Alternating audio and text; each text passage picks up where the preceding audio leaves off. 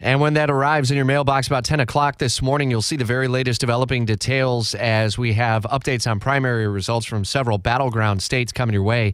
At WOKV.com, you can get caught up on the latest developing details. Reproductive rights taking center stage. Kansas voters sending a resounding message to the nation as voters there easily retained the right to an abortion in the Kansas Constitution. President Biden hailing the results and saying voters in Kansas showed the need for the Congress to codify the Roe decision.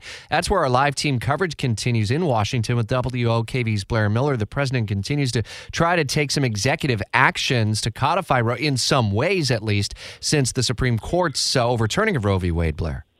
Exactly, Rich. So he will sign an executive order this afternoon aimed in part at making it easier for women seeking abortions. It's the latest move since the constitutional right to an abortion was eliminated. So there are two key aspects to this executive order, which the president will sign today at the White House. First, this action is designed to help women travel between states to obtain access to the procedure. This will allow states where abortion has not been outlawed to then apply for waivers with Medicaid. That would then allow them to help treat women from other states. The other part to this, the president wants to launch a federal task force to focus on access to reproductive care. This follows a series of executive orders on the issue. You know, Rich, overnight we got word that this was going to happen, and as we try to get some reaction here in D.C., the biggest criticism may come from within the president's own party. This new order will likely fall short of what many Democratic lawmakers have wanted.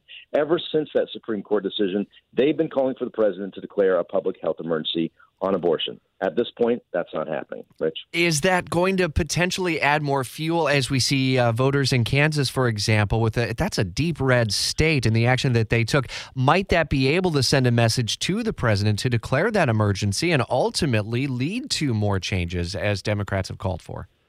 It's interesting because you talked about the Kansas vote yesterday and the voter turnout. If you look at that, it was pretty overwhelming. Starting to lose you there, Blair. Go ahead, move around just a little bit. Go ahead and say that one more time. It was pretty overwhelming. Yeah, the voter turnout there in Kansas was pretty overwhelming, Rich. So it'll be interesting to see what kind of turnout or, what kind of impact that has on the decision makers at the White House.